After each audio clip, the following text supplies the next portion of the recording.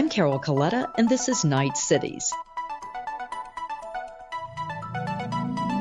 How do you create a radically open platform for building new cultural capital on an island off the tip of Manhattan? That's been the job of Leslie Koch, president of the Trust for Governors Island, a nonprofit organization created by the city of New York to run what is an historic former military base being transformed into a park by and for New Yorkers. Leslie, for those who haven't yet visited the park, describe Governors Island. Governors Island is a 172-acre island in the middle of New York Harbor. It's about a 5-minute boat ride, both from Lower Manhattan and from Brooklyn, and it's a former military base. So for its entire history, it was literally off limits to the public, not part of the transportation system of New York, and more fundamentally, not part of the psychology of the city of New York, really until mid-2005 is when it first opened to the public. Take a minute to describe what is actually on the island, because it becomes important to the rest of the story. So Governors Island, the most important thing to remember is it's shaped like an ice cream cone. The 172 acres, the ice cream is a National Historic District, and that was protected under national and local law back in the 90s for a variety of structures built by the U.S. Army, which ranged from 3 forts constructed to protect New York City in what became the War of 1812, a variety of officers' houses and other military structures. In the middle of that National Historic District, 2 of those forts actually are a national monument. So 22 acres of the island is in fact owned and managed by the National Park Service, not by us. And then the cone, which is the remaining half of the island, is landfill. And the island was doubled in size in 1905. And on the cone, originally, when I first began working here, there was an enormous number of derelict buildings and old sports fields. And that was in effect closed to the public when the spectacular 30-acre park, the first phase of park designed by West 8, which opened in the summer of 2014. And there's areas set aside for development, new construction on the cone part of the island, as well as, I forgot to mention, in those historic buildings, we have over 50 of them, 1.4 million square feet, and about 3/4 of them still need to find permanent uses. We have tenants and programming, as well as some future leases in about 1/4 of the buildings. But my job is really an economic development job. Most people think of my job as kind of being a park and culture job, but it's really more a strategy where we chose to lead with public uses, culture, and design as a way to activate a place in the harbor that had not been part of the public experience or really the psychology of this incredible city. Leslie, I think one of the most interesting parts of this story is the way in which you are leading with art and culture and design to interest potential private development, but also the way in which you conceive of the park as a platform. And, that's a notion that you hear often, whether it's attached to Facebook or Twitter or any number of things, these things as platforms. Talk about how you think about Governors Island as a platform. Yes, we've really focused on this notion of platform because we were really lacking a metaphor to describe what is this place. Obviously, it's an island, but when you look at sort of the convergence of the world in sort of public spaces, you've talked a lot about the notion of a civic commons and sort of gathering places, and you can go back in history, the Agora, the Zocalo in Latin America. And so we started with this notion that we would have an open invitations even too specific because it's completely open for anyone who wants to share with the public.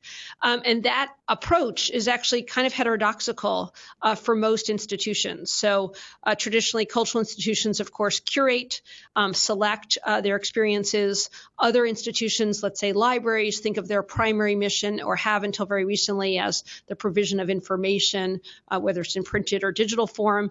And then, of course, parks have traditionally, quite frankly, been not very hospitable to what's called programming and events. Those conflict with maintenance of grass. So we didn't really have an example to turn to. So we sort of created our own metaphor. And this idea that it's this visible platform, if you can sort of imagine like a raft, right? It's not literally a stage because our forms of culture are much more diverse than the performing arts, floating in the harbor, and the audience, who are largely New Yorkers, participate in this experience that we say is the island created by and for New Yorkers, New York City's shared space for art and play. And the reason that platform is such an appropriate metaphor is because this is a place that belongs to no one. No one lives here. So in effect, it belongs to everyone. It's a platform because there's enormous visibility for the projects that take place here, traditional media visibility, and an incredibly diverse citywide audience. So it enables those organizations that create an experience, whether it's a unicycle festival or a sculpture exhibition or a food festival or workshop, use that as a platform to reach a very diverse citywide audience that extends even beyond the participants in the actual experience. So that's why I think platform kind of enables us to kind of articulate this larger impact than even what happens when you're out here on a typical Saturday. Does that begin to answer your question? It does. Now, you just confirm for me, you don't pay the people who ask to use your space. Is that correct? That is correct. Open House GI is the program. We offer 150,000 square feet of indoor space in former officers' homes and 20 acres of green space, free of charge to any organization that wants to create an experience that's free and open to the public. We don't curate, select, or fund any of those experiences. And you require them only to have insurance? Yep, they have to have insurance. They have to be able to fill out a permit. And if you've ever organized perhaps a Little League game, I don't know if that's in your past, the permit would be familiar to you. It's not different from the kind of permit you would see really in any municipal park in the United States.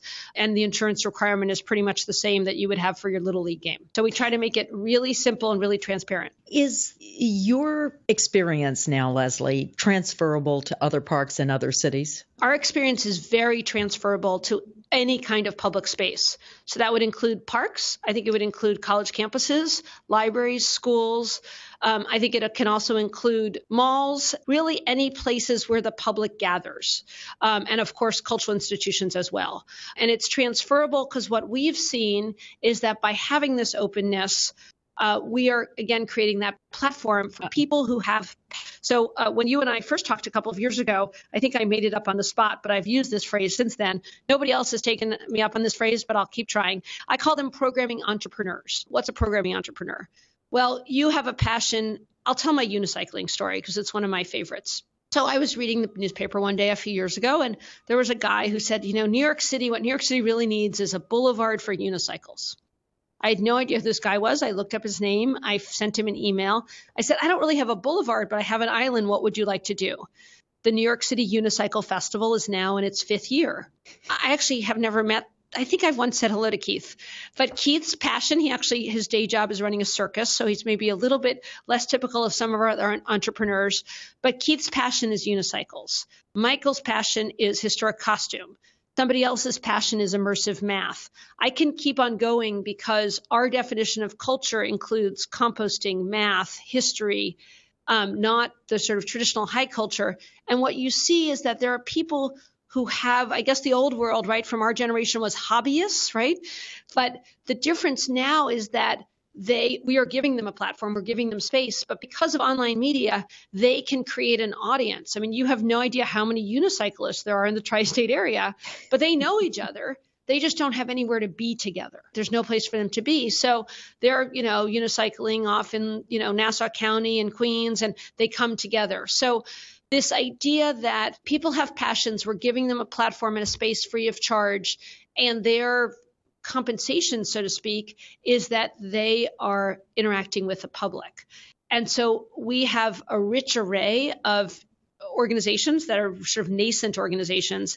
And at the same time, we have a rich array of established institutions that are viewing Governor's Island as a different kind of platform, an informal platform where they're reaching a local audience and able to engage with them around what their expertise is. again, history, photography, the International Center of Photography is a good example, who's been out here for 3 seasons in a very different way than they can do in a traditional institutional framework. I mean, even the Brooklyn Public Library is out here with a pop-up library that they have. It's called an Uni, and they have reading hour right on a lawn overlooking the harbor. So we see both these programming entrepreneurs as well as these more established institutions creating experiences that are distinctly different than what they might do in a traditional space if they're an established organization, or in the case of these programming entrepreneurs, there's only virtual space for them. And, I'm really biased, but you know what? People want to gather in real space. We can talk a lot about the guy in Iowa who's passionate about X, and he's, trading messages with somebody in, Kenya about their mutual passion for ham radios. But the reality is humans still want to be with other humans. And it's amazing to see the kinds of experiences that they create out here. The fact that you have an open invitation to programming entrepreneurs to come and use the island only with a permit and a small insurance policy is certainly suggests that you're welcoming. But you talk about the park as being radically welcoming to diverse visitors. How do you achieve that? What does that mean to you? Radically welcoming is a great phrase, and I may steal it from you. The only problem I have is that every time I go to another place, I'm sort of dismayed by how organizations are not aware of all the little signals where they tell me that I'm not welcome or I'm not welcome enough. So we believe passionately that this is a shared space for New Yorkers created by and for them. And we really think about, every single inch of that experience, every single encounter as being part of that. And that includes, our security staff, our boat crew. Everyone understands that their mission is to welcome the public. If you're on a security staff, obviously you have another mission, which is to make sure that everyone goes home in one piece and safely. That is also the mission of our boat crew. But I would say, and I use the example of food because I am kind of obsessed with food, but I think that food is the best signal to someone that they are truly welcome in a space. And what I mean by that is if I'm going to a place, I want to see food that I'm interested in, that I recognize, and that I can afford. And that's a way of saying that I'm welcome in a space. And so on Governor's Island, you can have organic ice cream. It's delicious. I love it. You can have Mr. Softy.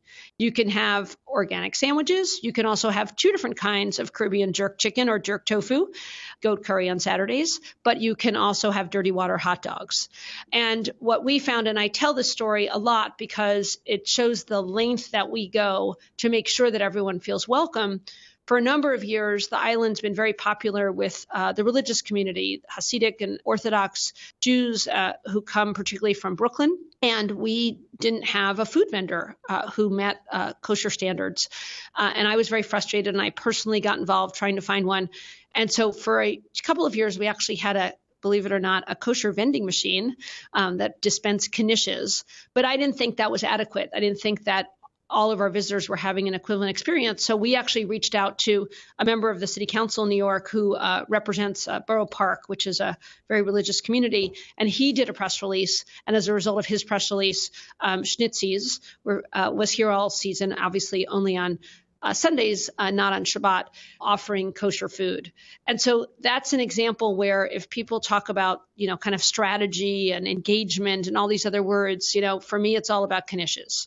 It's all about what are all the different ways and how your staff works with the public, how the space is designed, what's offered to the public that really signals a true welcome. And I'm sad to say that I think many public institutions don't think hard enough about this and don't realize the signal that they're sending unwittingly to members of the public about whether they are truly welcome in their space. If you were given, Leslie, an underused park, let's say in Philadelphia, with the mandate to animate it and increase its use, where would you begin? Well, we asked a fundamental question, which was, what does New York City not have? And then the second question we asked was, and that was like in those days a heretical question, right? Because New York is the snottiest place in America, so New York has everything, right? So we started with that question. And then the second question we asked was, and would it make sense on an island, right? Because there's certainly plenty of things, New Yorkers don't like to admit this, that don't exist here, but might not make sense on an island. And then we really asked the question, how can I convince you, Carol Coletta, that it's worth your time to come here on a Saturday. That's how people think. People don't think in terms of PowerPoint strategies and programming matrices. They get up in the morning and they say, what is there that's fun to do, right? In the case of a park or a cultural institution, or really entertainment, right? And so if you talk about the entertainment business, they're very comfortable with this kind of conversation. And so what I would do if I was in a place I didn't know, I would start with those questions. What is missing, right, from the city, right? If I put in a carousel and there's a carousel across the street or on the other side of town, that's probably not going to be that interesting. That's not going to be very distinctive. Does it make sense in this place? And is this really going to be worth it, right, for people to make the journey from wherever they are? In our case, the journey is quite obvious, right? You have to get on a boat. We don't get people who wander by because we're not part of a neighborhood in that way. But I think really being honest with that and really not only asking those questions to the community, but also kind of sort of doing, you said radical welcoming, like deep observing. One of the things that I learned, one of my chapters in my career was in software. And we found that people weren't very good at telling us what they wanted in software, but they were very good at telling us how frustrated they were with how their software worked. And we also really developed powers of observation, because what we found was that as you watched how people struggled, you also learned as much, if not more, than from just listening to what they said. So that, I think, is also very important, that you really are open to the kind of observation where you put aside whatever your preconceived notions are of what, because a lot of times you'll find that what you think a problem is people may describe it very differently, and there's a variety of solutions to that. I think the fundamental thing I'd say is have a truly open mind and really, really listen and take it seriously, not a political listening tour, on a bus. That's kind of only a, kind of cliche. What's next for Governor's Island? Well, Governor's Island is always reinventing itself. So we're close to the public at the moment. We had an incredible season in 2014. We'll open up our permit process again. Someone just asked me before this conversation, well, what's happening next year? And I said, I have absolutely no idea. And so I'm as excited and surprised as anyone. We're working on our next phase of park. And of course, as I mentioned, this is an economic development project. So in creating this culture and making this place, right, this once abandoned island, kind of this dynamic place that people in New York are talking about, ultimately, we're trying to make it an attractive place, not only for you to come on a summer Saturday, but for 24/7 activity, 365 days a year. So our current tenants are expanding. We'll have year-round artist studio programs. We have a public high school that will increase its student body. And our first tenant is a commercial tenant. Our first commercial tenant is a destination day spa. So we're working with them on, everything involved before they can begin construction. And that, of course, is an incredible form of recreation. I'm personally very excited about it, but is really also an affirmation of our strategy that you can take a place that people thought was just a sort of white elephant that no one would go to and make it a dynamic place that people not only enjoy on Saturdays, but businesses are beginning to see as an appropriate venue for all kinds of activity. Leslie, it's always a pleasure to talk with you. Thanks so much for being our guest on Night Cities. Thank you so much, Carol. Leslie Koch is president of the Trust for Governor's Island. You can follow us on Twitter at #NightCities and at @CColetta. Find out first when new conversations are posted by signing up for our newsletter at knightfoundation.org/features/Night Cities. You've been listening to Night Cities. I'm Carol Coletta.